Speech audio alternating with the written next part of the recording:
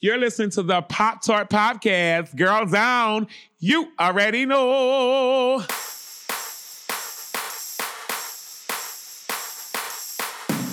I say the thing that we didn't know that we could say. Sexual harassment, of course, it's just part of life. You know, I'm a real feminist in that I think both sexes are total assholes. She came ready to fuck. She came ready to fuck. This goes back to like Lilith in the Bible. You know, I'm a real feminist in that I think both sexes are total assholes. Hello. Hello. And welcome to Pop Tarts. I'm Emily Rems. I'm Callie Watts. We're both editors of Bust Magazine in New York City. We love talking to each other about pop culture. We love talking to you about pop culture. And today we have such an amazing guest. Our guest today has been a mainstay on the stand-up scene for over 15 years. Iliza Shlesinger is an award-winning comedian, actor, writer, producer, and author who earned her massive fan base by doing tons of touring all over the world. She was the first woman to ever win NBC's Last Comic Standing in 2008. She's had 5 Netflix comedy specials and her own Netflix sketch show. And she's currently finishing her second book, hosting the podcast Ask Iliza Anything, and developing multiple TV projects whilst traveling once more on her new Back in Action tour. On June 23rd, she debuted the hilarious anti-rom-com Good on Paper on Netflix, a film based on her life, which she stars in and also wrote. And I cannot wait to talk to her all about it. Welcome, Iliza, to our show. Yay! Thank you. That was a sterling intro. Thank you. You're so welcome. I feel so good. You know, you're someone who I find very funny. And you are someone whose name has come up at Bust headquarters over and over again. So I'm so pleased to finally have the chance to talk to you. Well, thank you so much. I hope all good things, but I don't need to know if they were bad. And either way, it's what got me here. So thank you for having me. I would love to start with your origin story, how you found your way to stand-up comedy. I know that you were raised in Dallas, and then you went to Emerson College, which is where I went as well. Oh. And like so many Emerson students, you headed out to LA after college to launch your career. What made you decide on a life in comedy, and how did you make it happen? The long story short for that is I was always funny, right? Class clown. And, you know, the teacher would be like, do you want to do an oral presentation? Do you want to write a report? Or do you want to do a skit? I'm like, a skit, a video, anything that gets me an audience from this homeroom. And I did improv in high school and I took it very seriously. And then I went to film school at Emerson and we did a lot of sketch. And I had always written sketches sort of in a vacuum and always had this sort of autodidactic education in comedy because, you know, I had like a single mom for a little bit and just, you're in Dallas, Texas, just like watching in living color and like Martin and Kids in the Hall, like whatever wafts into your cable baleen. And then I wrote sketches in that troupe and I wrote a one-man show, What Woman Doesn't, at the end of college. And I took some of those jokes. And when I got to LA, I was like, you know what? I don't know that I need an ensemble to say these jokes. I'm going to do it by myself. And I just knew nothing. I always knew I was going to do stand-up, but without being a student of stand-up. I didn't watch it growing up, really. I know I'd seen a little bit, but no real education about it. Got to LA, met someone who was like, we do a show at this bar, which is like every show upstairs on La Brea if you want to come by. And I sort of met a group that did shows. And then I just sort of started making my way. And I would go out and do shows at night, day job during the day. And now I sell out massive theaters. It was really quite the jump overnight. No.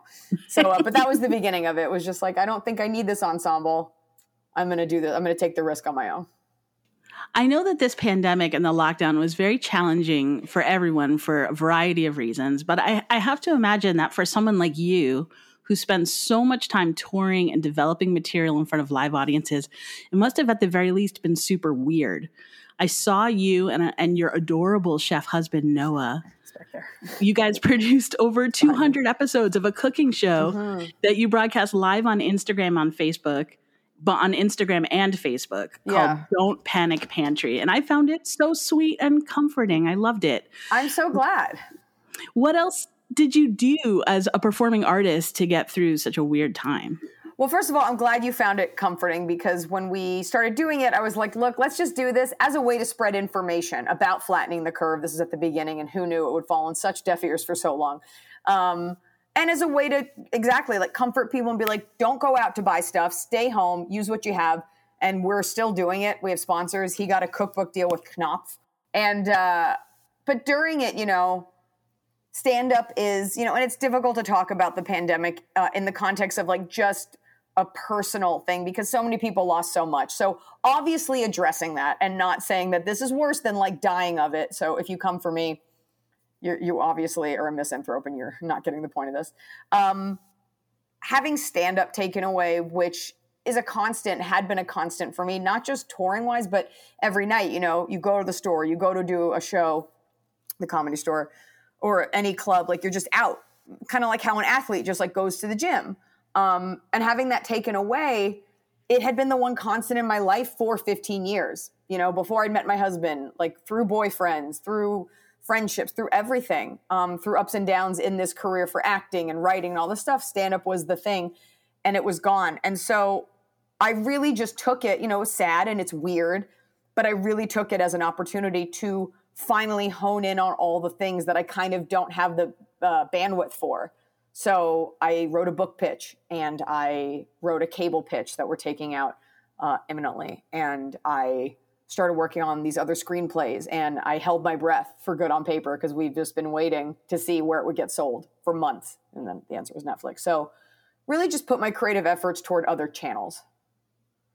Cool. And now let's definitely talk about Good on Paper. Callie and I both saw it. We both thought it was so funny. The log line is, after years of putting her career first, a stand-up comic meets a guy who seems perfect, smart, nice, successful, and possibly too good to be true. And then in the very opening sequence of the film, it starts with the words, "This is a mostly true story based on a lie." So, of course, I am desperate and dying to know what parts of this story are true. I would say, for those who haven't seen it, I'd say the first 2/3 of the movie are true. These events happened. And then the end, think of it, I would like people to think of it along the lines of like a Once Upon a Time in Hollywood, wish fulfillment, rewriting of the past to get the outcome you want. So this movie is about a girl who, and this happened in real life, ends up meeting a guy, befriending him, and then falling for him. And it turns out he was a total sociopath. And I wanted to, you know, you're following the rom-com formula, but for anyone who's been screwed over, and not even, this isn't about being bitter, but whether it's a breakup you didn't deserve in a bad way, or you were just lied to and it was just such a horrible thing, I wanted there to be a bit of wish fulfillment, like a way to like see this and be like, yes, I always wished I could do that. Because in real life, what we do in the film, I definitely, had I done that to this man, I'd probably be in jail. So, but yeah, the majority of it is true, and it's all based on very real people and very real experiences. And was being able to write that third act the way that you could do it in Fantasyland without there being any legal repercussions, I have to imagine that that was cathartic in some way. It is, you know, it's interesting. The end of the movie, I don't think she's any better or worse for having met him. She does go on a bit of a personal journey in regard to another woman that she feels she's in competition with. And I really, in writing this, you know, I wanted to address, we always, in rom-coms, you know, it's always, and we had to go back and forth about the log line because they wanted to call her hapless. And I was like, but she's not. Most women are not clumsy, falling into bushes, like Along Came Polly, you know, bohemian, like, oh, I'm just such a mess. Most women that I know, and most women in general, are, including myself, driven, have a career, work at it, and date around for better or for worse, but you're not hurting anyone and don't need to be taken down a peg. There was no, at 30-something, with owning your own home and building a career, you don't need a lesson in love. This movie's very much about a man scorned and a woman who kind of got caught in the wake, but she is not stronger, better, faster, more emotional, vulnerable, having met him. Like, she was fine. It's really like a wolf in sheep's clothing kind of thing. So the big art for her was sort of contending with the fact that she hates this other girl who seems to get everything and what that's actually about. And at the end of the movie, it's satisfying to have done it, but there's no real true retribution other than one small thing. Like, he doesn't die. Unfortunately. But in writing it, I had certain gross moments I wanted, certain funny moments, and it was always about following the heart and the comedy. Those two things you can't negotiate on. And this is the first sort of feature film script that you've ever written. Is that right? It's the first feature film script that I've gotten made. But I've written TV shows. I've written many pilots that no one ever saw. And of course, stuff for my late night show and my sketch show. But this is my first made feature film, and we have a couple of other things imminent, waiting in the wings. Exciting. I just love, I love it when we have guests on who are women who have a movie in mind that they want to be the star of, and they don't wait for someone else to offer it to them. They write the movie that they want to star in, and then they get it made. It's so inspiring. It's one of those things where if you are looking to do it and you hear that advice, you're like, oh, that's easier said than done. I'll just make it. But it really is such a big piece of the puzzle. And a big part of the reason I love stand-up is because you don't have to ask permission. I give actors so much credit because without being cast in something, you really don't get to practice that craft unless you want to pay to go to a class. Stand-up, you can work on that every night. Obviously, you'd like the crowd to like you, but there's less of a vote, right? There's less people deciding. And for anybody listening that's interested, I'll tell you, this story happened to me around 2015. And I started writing it because I was like, you process it because it's really traumatic what actually happened if you actually think about it. And I started writing it. It poured out of me, the main beats of it. And it was very cathartic. And you have to get to a place where you've removed the anger. So you're writing and rewriting. And that project, I have other screenplays that I've worked on, but this one became like my secret pet. And I took comfort in knowing, okay, I just drove across town. I had an audition. I know I didn't get it. That's okay, because I have this screenplay at home. And I'm not demonstrative when I work. I don't go to a coffee shop, which is fine if you do, but I'm not like, look what I'm doing. I don't, it was something that I felt that I had control of in a very out of control industry. And so Saturday night, you're done with your sets. If you're not going out, work on it. Bring it on the road. Layover, work on it. After your shows, work on it. And it was something to productively put your energy toward because I just love being productive. And so I felt good about that. I didn't feel like such a loser. I was like, you're actively trying to build this screenplay, and I did it quietly. And so that's about 2 years of work. And it was just something that I wasn't booking. I've only booked a few things. I audition at a very high level, and I don't book a lot of things as much, because sometimes it doesn't work out. You'll hear the weirdest reasons. And I wanted to write something for a character that was similar to me. I like playing myself. And I wanted to write something that other actors would have fun in. I didn't want to write something that was so self-serving that nobody gets the funny lines except for her. And I wanted my lesbian best friend to be a character, and for us to have that very sort of raw dialogue that she and I do have in real life, and to have some action and heart, and not make it this like sappy romance story, because that's not what I wanted to write. I wrote the thing I wanted to be in. And if you do that, you're that much more ahead of the game because people want unique perspectives. Can I ask you, what happens to the little babies that didn't make it? All those that you wrote that didn't get picked up? They're on this desktop. Are we talking about the pilots? Yeah. Do you rewrite them, or do whoever you pitch it to own it? ABC owns those forever. That's what I thought. That's so sad. They aborted your ideas. I don't even know we could even call an abortion. It was like before we'd even brought the egg and the sperm together, they were like, we're good. Thanks for coming. It's sad because you love your characters. I've only gotten emotional once, but when you're writing a network pilot, you sort of learn, hey, we don't want any emotion here. We just want these characters that tick these boxes. And it is a game, and it is a great paycheck. And if you can make it work, great. But there's a lot. People only ever see the thing that you get across. They don't know that I auditioned for The Hangover. People don't know that I've been auditioning for like a decade. They don't see all the TV shows and all the things that you write. And by the grace of God, my manager was like, we've got this meeting with this producer, and he's in Boston, and I was going to be in Boston. And I looked him up and I was like, oh, he's cute. I'll put in my fake hair. And I went downstairs and we just really got along, and he liked it. And we made this movie, and it took a very long time. You know, without being spoilery, I will say that generally speaking, the movie is about your character becoming entangled with a gentleman who misrepresents himself in a number of ways. And I've watched enough episodes of Catfish to know that both men and women are susceptible to being manipulated by romantic partners who may not actually be who they claim to be.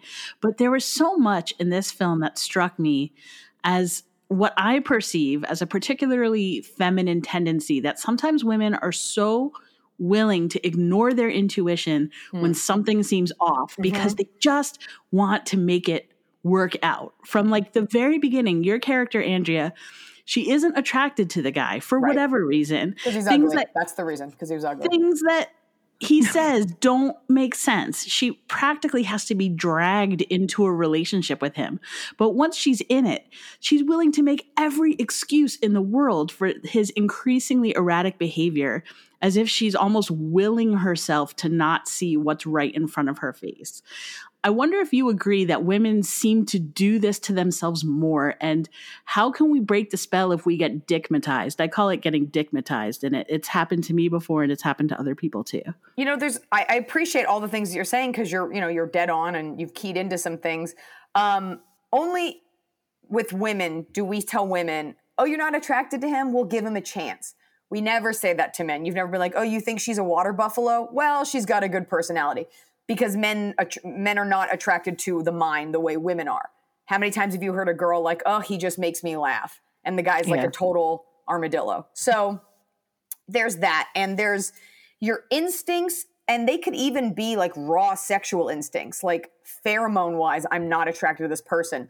Looks-wise, I'm not. But personalities can change that. And so, you know, I didn't want to write the movie where even the audience is like, you fucking idiot. Why are you ignoring all your friends and being that way? So we tried to be very delicate with the way that we drip fed that information. And I never wanted her to really have it out with Margot in terms of like, you're trying to ruin my life, because that's a fully insane way to talk to your friend. This was more like gaslighting, in that the information, and this is in real life, the things that this person lies about are not things you would ever think to question. Somebody says to you, you know, I'm secretly the Prince of France and I have a yacht. You're like, okay, red flag. But somebody says to you, I went to an Ivy League school. You're like, okay, plenty of my friends went there. It's not like you said you have the key to Fort Knox or something. And so that, or your mother has cancer. Like, these are things that tug at your heartstrings. So what was so, to me, extraordinary about this story is that all the things that he lied about are not things that we train people, men or women aside, to second guess, because they seem as normal as saying what you had for breakfast. And also, I feel like you don't want to think somebody is so fucked up to lie about their mom having cancer. You wouldn't. And I would do it all over again, because I don't want to be the kind of person that doesn't believe people, because these are not things that you would lie about. And the kicker is, and she says this in the movie, what's so sad about this type of man, this is like a very specific sociopathic sort of beta in our society, all the things that she liked about him in real life are the things he didn't lie about. You cannot lie about being funny, witty, and smart. And had this person not felt so inept, they could have just led with that, and it wouldn't have mattered where they went to school or what they did. Right. And so it really speaks to a type, and this is a prevailing thing in our society that people don't talk about. Lying about cancer apparently is a very big thing. I've heard people talk about roommates who said they had cancer. Didn't that happen to you, Emily? Didn't someone you went to school with? There you go. There you go.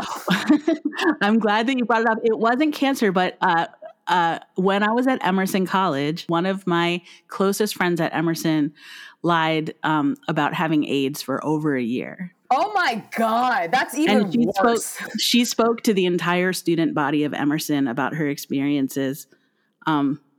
And she was on the payroll of AIDS Action Committee. Did I hear about this?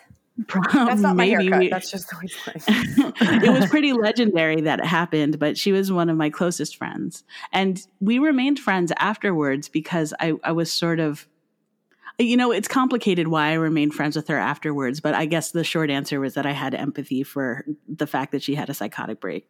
See, there you go. And that's the same tonally, like the same, like, oh, he's like, my mom has cancer. And you're like, oh my God, like, I feel so bad. And then even after I found out the bulk of it was a lie, before I knew the cancer part was a lie, you're still like, I remember saying right before I found out about the cancer thing to his friends, because I met with them privately, I was like, I just, I feel so bad. And they were like, he lied. He's a chronic liar. He does all this stuff. He's X amount of hundreds of thousands of dollars in debt. And still, like you, I said, I just feel so bad. His mom's dying of cancer. And they said, what do you mean? His mom doesn't have cancer. And that, like, I felt like the biggest jackass. And that was the end, obviously. But what you're talking about is being a human. You're trying to be kind to people. And it's very easy to look at a woman and be like, oh, you dumb woman. And it's like, you'll see. You'll see. It's very easy to feel kindness towards someone. My favorite scenes in the movie were between you and your best friend in the movie, played by Margaret Cho. To me, your friendship, that was the actual central relationship in the movie. And I loved seeing you two end up happily ever after. It was so satisfying. Tell me about how Margaret was cast as your best friend in the movie. So I wrote this, and I knew the character, you can call it queer, but I knew she was a lesbian because my best friend's a lesbian. So the way she and I speak is very blunt. We're very similar. And that's the only way I know how best friends speak. We don't say to each other like, what up, rock star mama, sexy bitch. Like, we don't talk like that. And, but there's a lot of love there and there's a lot of history. And so I knew the character was gay, and I knew I wanted to give her a bit of a romantic storyline, because I'd like to get to a place in life where a gay storyline and a straight storyline, they're interchangeable. And I think Kimmy Gatewood, our director, may have said Margaret Cho. I think I had her in mind, and then I can't remember because this is like 2 years ago, but it was one of those names where it was like, yes, offer her the part. It would be perfect because she and I are friendly, but she and I are so opposite. And on set, I'm easy to work with, but she's just like, hey, I'm here. Yes. The answer is yes. Let's do it. And she's got like this funky look to her, and that creates its own character just visually, like I think all those clothes may have been hers that she wears. I don't think they gave her tiger stripe bike shorts. And there is like a soft toughness. When you actually meet Margaret Cho, she's soft-spoken, she's kind, she's always smiling, never gets upset, she's sweet, but she's covered in tattoos and she's a female comic. So there's this like hidden live edge to her. And I just like her complexity as a person. And I think she just brought a softness and a toughness to their relationship. And there was so much love there between them. And we offered it to her, and I was like, oh God, please be as good as I'm hoping you're going to be. And she was. Yeah. I'm glad that you brought up the film's director, Kimmy Gatewood. I recognized her name from the Netflix show Glow. I'm just wondering, I know that this was her directorial debut. How did you end up collaborating with her as a writer-director team? I feel like the two of you together really made a rom-com that actually feels like it was made by and for women, which barely ever happens. Thank you. From the get-go, as I'm the kind of woman, in my stand-up, I say the thing that we didn't know that we could say. And this is about bringing women in without sugarcoating it. And women are not idiots. And so there's fantasy movies like Emily in Paris, right? You want to see a beautiful girl in beautiful clothes and beautiful places. Devil Wears Prada. Like there's all that visual candy. But then I wanted to show, and this is in things that I write, and they're often rejected because I'm like, this is how women speak to each other. Some women are crass, some women are raunchy. We are not. There's very direct, like we speak to each other like humans. It's not like it's not babied down, and there's love there, and there's toughness. Like I'm a tougher girl, and you can be all of these things, and you can be vulnerable without making a caricature out of it. So we just tried to keep it honest. And so I brought that to the script, and, we met with, because I know there's, we love the idea of female directors, and I love that too. I don't think you need a female director, especially if there's a comic behind it with a voice that's that strong. I wanted the best person for it. And it's an even better reason that Kimmy got it, because she was the best person. She showed up prepared, which I think is a sign of respect.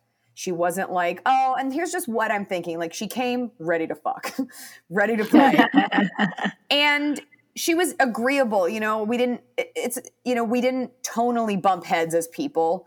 And she was fun to talk to. And she understood, she's very girl power and she comes from Glow. So there's this female empowerment thing there, which I think I carry with me naturally, even if it rubs people the wrong way sometimes. But we understood each other. I wasn't about to give this over to someone who was going to take it in a direction that I didn't feel serviced the script. And she really honored the script and I love collaborating and I always want better ideas than mine. So she had good ideas that I respected and she had enough of them that I trusted her. You got one good idea and a sea of bad ideas, I'm going to be like, we need a new director. And so it was actually in a career where you do everything by yourself, it was actually extremely comforting to be able to let go and trust someone. I mean, I wrote this and lived it, but there were days on set where I'd be like, how do I say this line? What did I mean? And she'd be like, I got you.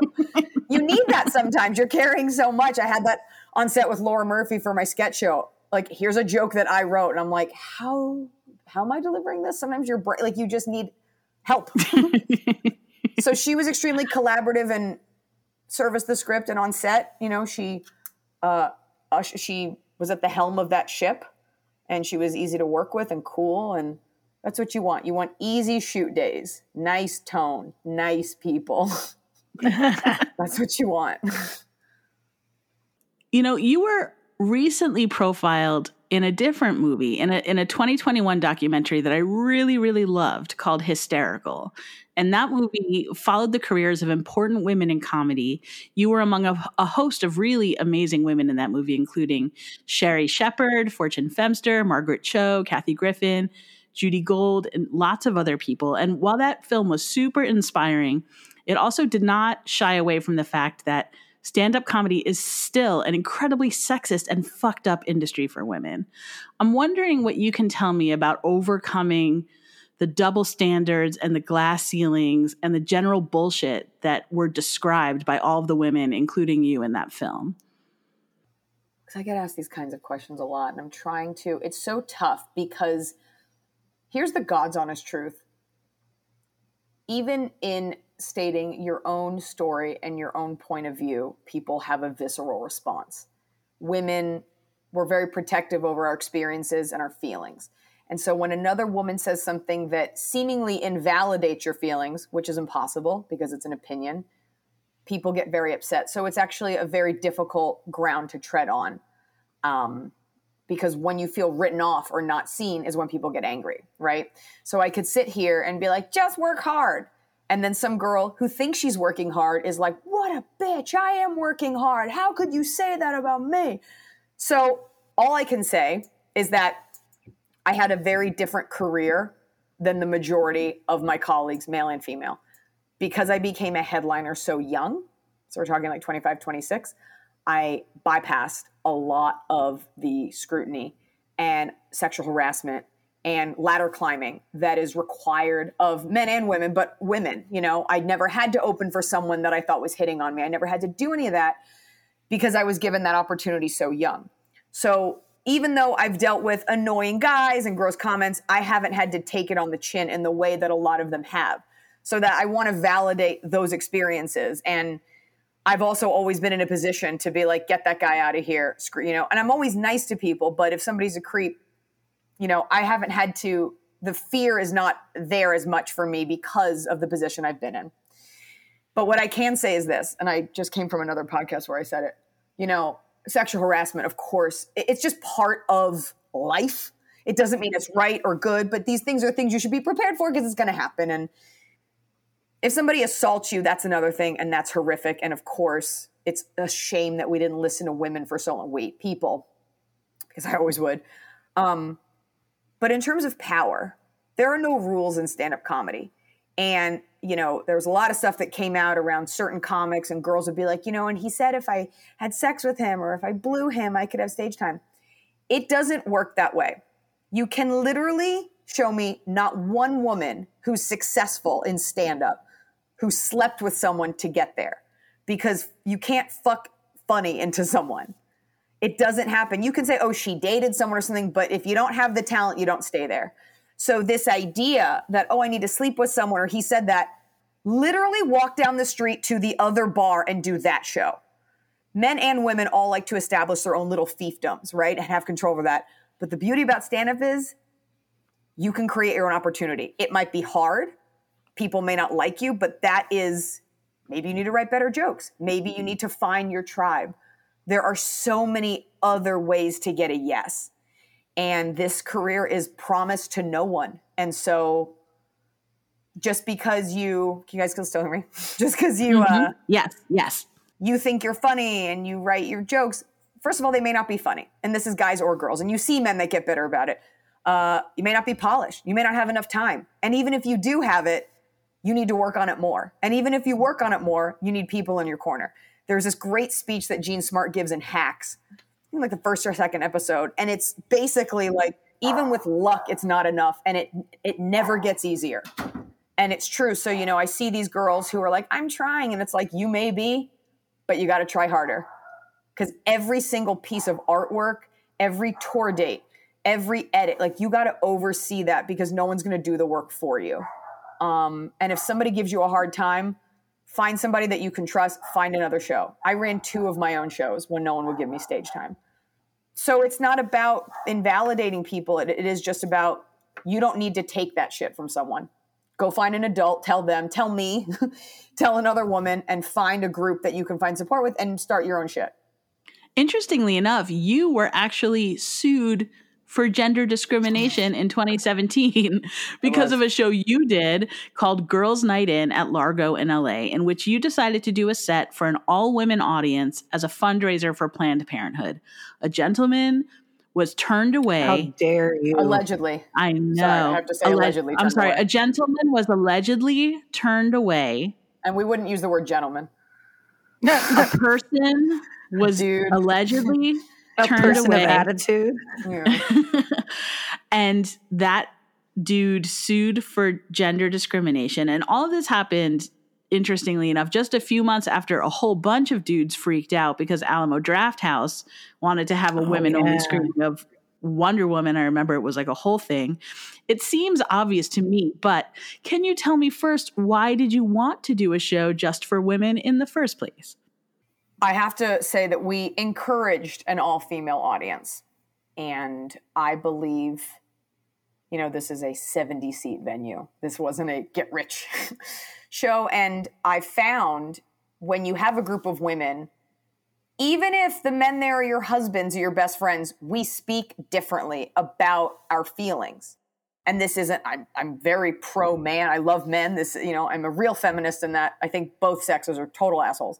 You are more willing to open up about your body or a sexual experience or an injustice when you are around other women. Think about when you're like in a bathroom at a nightclub. You will tell a girl, you'll be like, my tampon string's hanging out. Oh, I feel so fat. Oh, I just took it. You can say these things and you wouldn't say that maybe it's just around a guy. And some women are very private and personal. So I just wanted to foster an environment. And it was part interactive. I'd have people fill stuff out and we talk about it. And it was just a place to feel safe if you wanted to say something and we'd all relay. I had girls like tell personal stories as a way to just say like, hey, we're all in this, you're valid. It was just like a nice thing to do. And I believe in creating spaces. I don't believe, it's tough to say not everyone should have access to everything because that sounds very like white supremacy. But what I mean is groups of people should be allowed to bond for 20 minutes and feel safe doing that. If you have a black sorority and you want to have your black sorority sisters, like you should be allowed to just have that. And people don't have the right to just walk into that. Looking back, had we rented out the venue, it would have been a different story. But who knew that attempting to help underprivileged women get abortions and healthcare and create a safe space for women for 60 minutes would end in a lawsuit that literally ended a couple weeks ago. That's how long I privately have fought that battle. So when women, if I ever hear anything about myself, I'm not a girl's girl. I'm like, I fought that battle very expensively and very privately. And all I was trying to do was help women. And there were no I can't comment on the case, but I had no support. I didn't make it public. And it kind of just proves every woman is fighting a battle, mental, physical, sexual, emotional, financial, privately on their own. And that's why I judge women a little less harshly. I'm always trying to gauge that because you just never fucking know. So something that I appreciate and relate to in your comedy very much is that you are open and clear about the fact that you are a feminist. However, at the same time, you acknowledge that in comedy, that isn't always an easy road, especially when it comes to trying to entertain other feminists. I remember I was watching your most recent Netflix special, Unveiled, and you said that you were terrified of being called a bad feminist by other bad feminists because of this culture we seem to have developed of shaming everyone. You said, I am a real feminist. I judge you on the asshole that you are. And I laughed because at Bust, we get letters all the time that begin just like this. Really, Bust? Really? And really, Bust? And so Callie and I are always like saying to each other, really, Bust? Really? And then they go on to lecture us about why we're bad feminists, even though we've been like living on minimum wage and like scraping by being feminist for literally as a woman should, 20 years. As you should. As a job. Right. Yeah.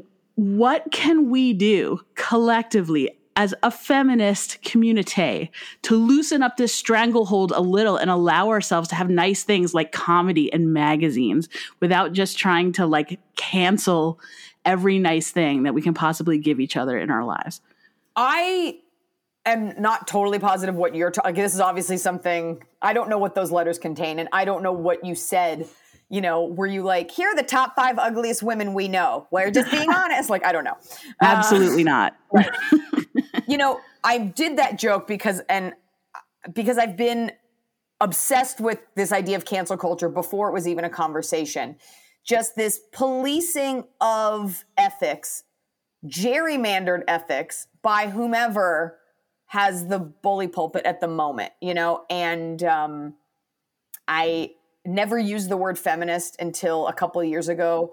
It turns out I was being a feminist without really thinking about it. I just, you know, am that way. But I started labeling it because it seemed like the best way to encapsulate it. But I think you find this a lot, women who seek to tear other women down. And I'm not talking like a comment. We're talking like making it like, this is what women should do, and tearing other women down in the name of building women up for feminism. And it actually becomes the reason that a lot of times we can't get ahead, because society loves that. They're like, let's pit them against each other. I hope they take that bait. And that goes into a whole genetic thing of the competition to fertilize an egg and who can look youngest. You know, there's so many things at play. And I just think the more that we take a second, this is men and women. And by the way, I talk so much shit, so I'm not perfect. But it is that thing where like nobody's perfect. That's the point, right? Right. The fact that I even had to say that is so fucking gross. Like, because someone would come away from this podcast, by the way, and be like, she was acting like she was perfect. We always think women have this evil malintent. And this goes back to like Lilith in the Bible. Like, we have had this mark on us since day one. When you're pregnant, someone will say, you look beautiful. You must be having a boy because girls drain your beauty. Like, we have, you've never heard this. We have the worst PR. And it actually is it's a practice. When I hear a rumor about another woman, I always take I'm just processing that. So it's like, you looking busted and pregnant. It's a girl or it's a boy. That's how it goes. You will hear women will say, girls drain your beauty. That is crazy. Which is, I'm just like, so this unborn fetus is competing with me for a man? Yeah. Already? That's what we're saying. It really is, because God. we've been so programmed to be pit against each other. And sometimes, look, that other girl is a bitch and she is your competition and there is only one spot and I fucking hate her. But. And she does look busted pregnant. So mean. Are we saying busted is a good thing or a bad thing? I can't. No, because isn't that way it's draining your like essence? Right. Oh, right. So you're looking like a shrivel up. I'm sorry. I confused busted with bussin', which I heard a middle-aged white guy say about a bell pepper keto snack on TikTok. And I was like, we're done. He's like, it's bussin'. And I was like, I don't think that word's for you.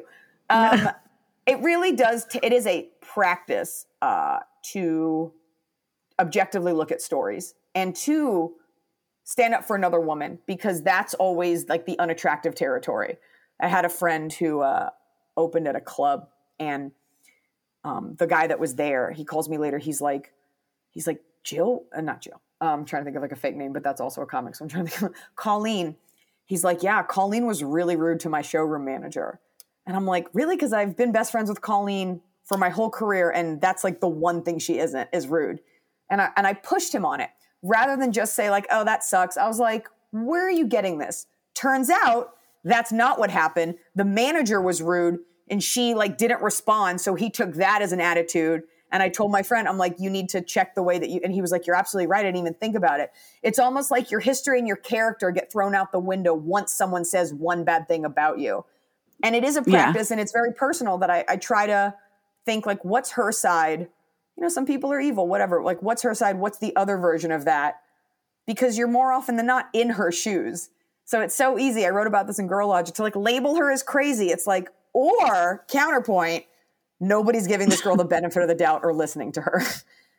So it's we've all have a certain degree of brainwashing. I really just try to take people for what they're at face value, even if they end up being sociopaths.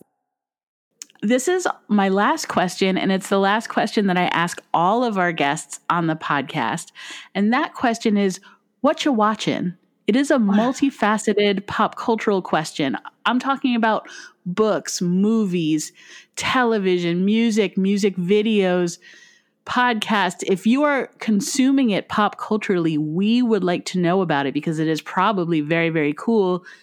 Iliza Shlesinger, what you watching? What you watching?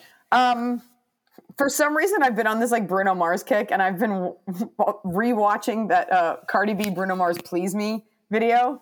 Oh, I love that video. It's so cool. He's so cool. So that's weird at 38, like 3 years after that release, to like be watching that. I just finished Hacks. Hey, see, she barks at everything. What's your dog's name? I'll tell you when she sits under my feet because she's afraid of everything. Oh, baby. She's just baby. Her name's Tianfu. She's Chinese.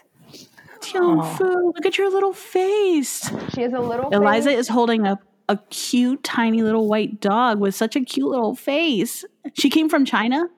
Yeah, she's a rescue, and she was abused, and so she's like a little cagey, but she's sweet baby. She looks like a harp seal for everyone that's listening. Little white harp seal. She does. Yeah. And so we finished Mare of Easton, which is so good. We're on a real Gene Smart kick in this house. I power watch 1 to 3 episodes of Frasier almost every night. It's like my panacea. I listen to my own podcast for like quality. I always try to like be better. And so I listen to that for quality assurance, but I also listen to Lore, Aaron Mahnke. So it's not pop culture as much as it is historical. That's the spooky one, right? Lore is like scary. A lot of great facts, though, mostly about like ancient Europe and then like Civil War era ghosts. And then I'm trying to think of any movies that we've watched. Those are the 2 shows that I finished Hacks last night. Mare of Easton was before that. I'm going to be on this season of Bosch, which I love. I love the show Bosch. It's like a dad show. And I guess those are the things. I would say I'm reading a book, but I took a break from reading to start. I have a bone to pick with literature. Okay. I write about this in my book, but like every thriller for women is like, you know, when a hot girl goes missing, when her mother's hot friend goes missing, when this hot girl gets murdered, when 2 hot women were murdered at the same time. Or it's like a World War II fiction. And like, it's just, I want something a little lighter that isn't about like sexual abuse or the Holocaust.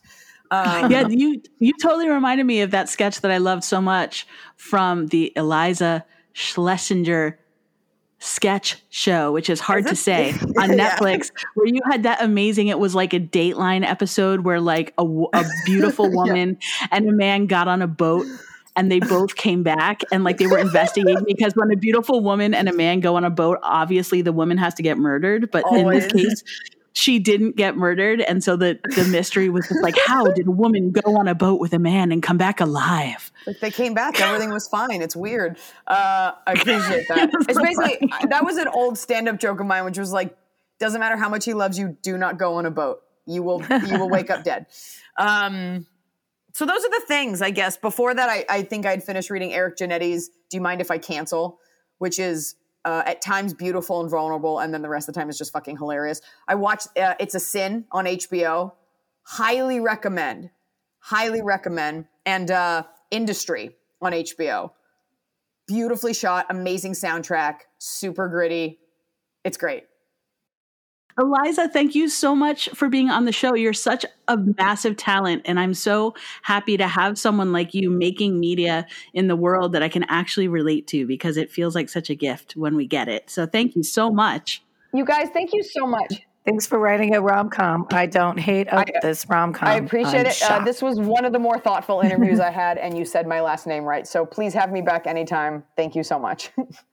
Thank you. We're going to take the briefest of breaks. And when I come back, I'm going to ask Callie. And then Callie, in turn, is going to ask me, what you watching? What you watching? What you watching?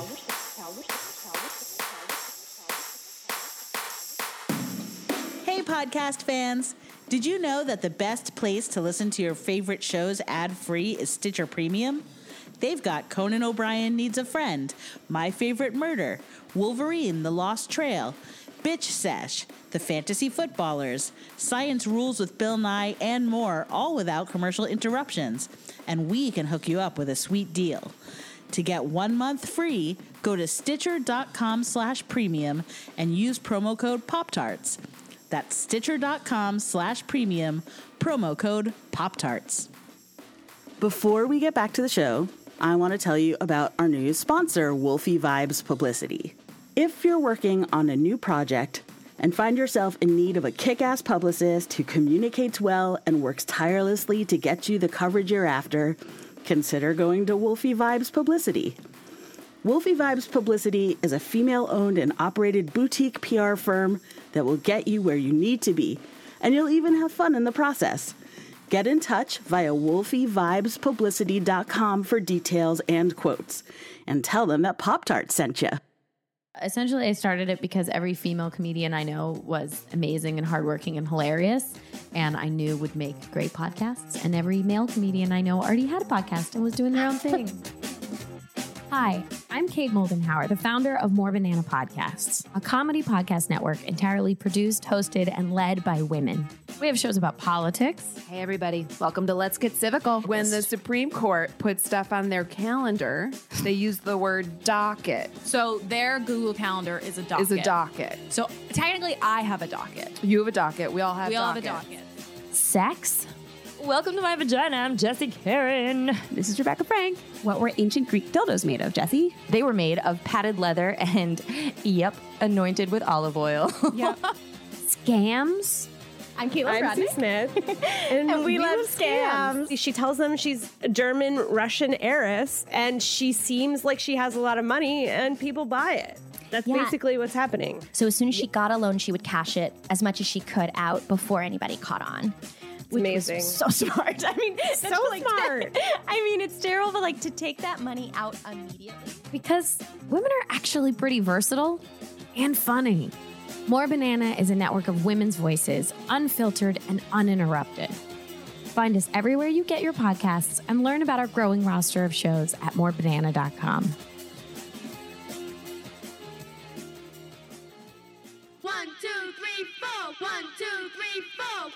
Hey, Pop-Tart listeners. Have you been trying to record your own podcast, but you keep getting bogged down by technical problems? Luscious Logan can take the raw recordings of your show, edit and produce them to give them that rich, full-body sound that you hear right now. If you have a deep need to express yourself and sound good in the process, reach Luscious Logan. LusciousLogan13@gmail.com. That's LusciousLogan13@gmail.com. If you want to have that luscious sound.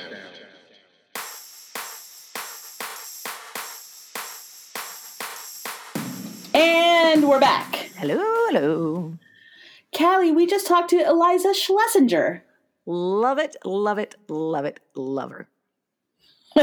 Lava. And now is the part in the program where I ask you, because I really want to know and I have to know and I need to know and I must know. Callie Watts, what you watching? Well, the first thing is this YouTube song that we actually came across in TikTok. I'm coming across all this shit in TikTok lately. I finally have my TikTok curated. And it is a song. It's the YouTube name of it is This is a song for anyone who celebrates 420. This is something Luscious Logan will enjoy. And it's on the YouTube channel Nikolai. I think I'm saying that right. Nikkialiah. And it's a duet. This girl and this guy. And they have the most beautiful voices. And the song is like, where is my weed? I can't sing anywhere near as good as this girl. I need some peace. Where is my weed? It's calling me. It's like very beautiful. It's gorgeously sung. And it's like an anthem to me now. Also via TikTok, I got into this crazy little hole of Nick Kroll and John Mulaney hosting the Independent Spirit Awards. Oh, from 2016 and 2018. Oh. So from a long time ago. Yeah. And it is literally one of the funniest award shows, monologues, both of them I've ever heard in my life. They are fucking hilarious and should host absolutely everything. They were talking in the 2018 one. They're like the Tina Fey and Amy Poehler of men. Yes, but I hate to say it, even funnier. They had me dying. I mean, I made Camilla watch it when he got home. I was like, I know this is an old awards show that we never would watch, but you have to watch this. So in the 2018 one, they absolutely drag everyone with the Me Too movement. They start talking shit on Weinstein, of course, and then they start talking about Brett Ratner because they both tell like personal stories of Weinstein, and then and Brett Ratner apparently is famous for scratching his balls. Gross. And they were on some, I think it was, I can't remember which one was on. Nick Kroll was on a show with him or a movie set. And Brett Ratner is scratching his balls deep in it. And then he goes to the craft service table and touched 6 donuts and then took No! one. Right? And Nick Kroll is like, so if he treats donuts like this, and I was like... And then they're like, so what do we do? You know, can we still watch these people's movies that they made? Can I still watch those 30 Last Terrible Woody Allen movies? Or can I just continue to not watch them? Or do I have to revisit them based on allegations that were made public 30 years ago? He's just like, fuck Woody Allen. And then he talks about Louis C.K.'s horrible apology. And he was like, they were talking about how he said that women admired him 3 times, that he says this 3 times over and over. And he was like, that's like shitting in your pants. And then to fix the problem, you just put on a pair of cufflinks. I mean, the whole thing is just absolutely genius, both of them. I was literally dying. It was so satisfying. And then, obviously, I love Megan Thee Stallion and her Thought Shit video, which is just so feministy, and I absolutely People are upset about it. Have you noticed that people are upset about it? What are they upset about?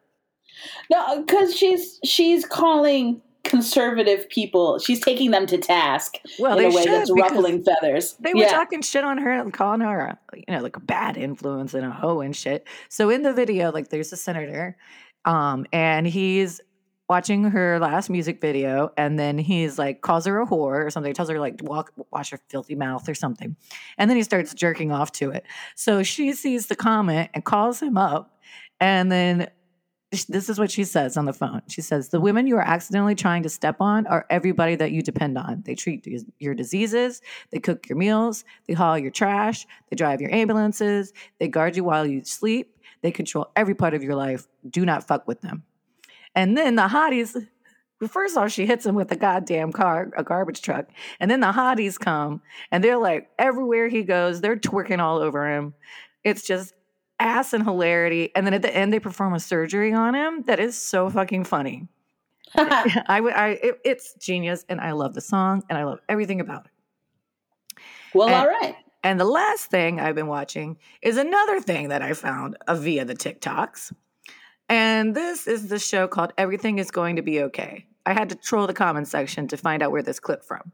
And so the clip was these 3 girls are sitting they're like in a swimming pool, and one girl goes, "I looked at my butthole today. Have you guys ever seen yours?" We're like teens, preteens. And then one girl's like, "How is it that I have never seen a butthole, but I know what it looks like?" And then this other girl goes, she was like, "Do you think they start out brown or they just get brown?" Amazing. What have you been watching? Well, I'm so glad you asked. I was feeling kind of down. I had a real estate related disappointment in my life. And so I decided to drown my sorrows in the final season of Downton Abbey. I had fallen behind, and I watch things like streaming and PBS because they're smart have put the final season of Downton Abbey behind a paywall. And I was like, hell no. But then in my moment of need, they had all of Downton Abbey on Netflix. Nice. And so I was finally able to watch the final season 6. And that show is so soothing. There's a lot of like soft music and beautiful Edwardian era costumes and a lot of drama that's high stakes to them, but that is like low stakes to like all of us in our like modern lives. Man, I love Downton Abbey. And I was excited to see that a new Downton Abbey movie is going to come out this winter. And I will be ready for it. Now that I've seen season 6, I'm going to see the film that came out a couple years ago, and I will be ready for the new film this winter. Also, I have been watching Hacks on HBO Max. Oh, yes, I've seen that too. And it is so good. It is a show that stars Jean Smart, who I adore from Designing Women. She's doing a lot of things now. She's having a great year. Jean Smart is living her best life. And Hannah Einbinder. And Jean Smart is obviously playing someone who's loosely based on Joan Rivers, or there are overlaps in the Venn diagram of her fictional character, Deborah Vance, and the actual career of Joan Rivers in terms of her being such a, such a groundbreaking woman in late night television and in stand-up comedy and on QVC and all that stuff. There's a lot of echoes of Joan Rivers, who I really miss in this world. And I love this show, Hacks on HBO Max, about this older, very established stand-up comedian who hires this younger 25-year-old comedian to help her with her writing. And I just think the show is really well done. And I'm very happy to see the pioneering women of comedy getting their due in this fictionalized way. And I also saw In the Heights on HBO Max. That is the Lin-Manuel Miranda musical that got turned into a movie. And then its release was put on hold because of the pandemic. And so then it was delayed. And then it finally just came out both in theaters and on HBO Max. It's basically about the predominantly Dominican Washington Heights neighborhood in Manhattan. And everybody's pursuing dreams of a better life. And, it's about, do you get out of Washington Heights? Do you stay in Washington Heights and make it a better place? There's, a lot of singing and dancing. But I noticed that even though so many people are watching it, I feel like everybody's watching it and talking about it. Maybe because it's on HBO Max, it was a huge disappointment at the box office. This movie has grossed $21 million worldwide, and it cost $55 million to make. Oh, wow. And I think it's just because people are not going back to the theaters. No, not really. Also, I feel like what people are going back to the theaters for is action movies. I just hope that the disappointing box office of this doesn't prevent other giant, big budget movies about marginalized communities from getting made, because I was happy to see it.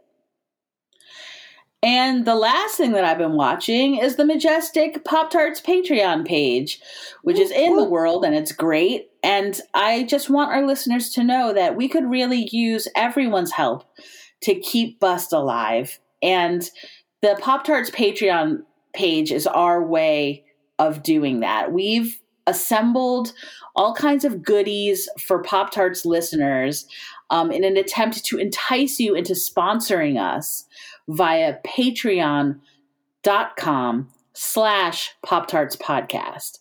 Callie and I, with the help from Team Bust, have been typing up show notes exclusively for Patreon donors that include links to what everybody has been watching for all 110 episodes of Pop-Tarts. We've got totally ad-free episodes available. There's exclusive content on there that you won't find anywhere else. There's Zoom chats with Callie and I. There's presents. There's shout-outs on the show. There's all kinds of incentives and enticements on there for you to peruse at patreon.com/Pop-Tarts podcast, and I hope you'll check it out. Finally, I would like to thank our luscious producer and sound engineer, Logan Del Fuego. Muy caliente, Logan. And, of course, our girl gang at Bust Magazine. You can find me on Twitter at Emily Rems and on Instagram at RemsEmily, but you cannot find Callie on socials, so don't try, right? Leave me alone. But you can email both of us. I'm at emilyrems@bust.com. Callie W at bust.com. And you can learn more about this show at bust.com/Pop-Tarts. And finally, if you wouldn't mind, please rate and review this podcast on Apple Podcasts. We super duper appreciate it. It really helps us get the word out. Until next time. What can we do collectively? What can we do collectively as a feminist community? To loosen up this stranglehold a little and allow ourselves to have nice things like comedy and magazines without just trying to cancel every nice thing that we can possibly give each other in our lives. Without just trying to cancel every nice thing that we can possibly give each other in our lives.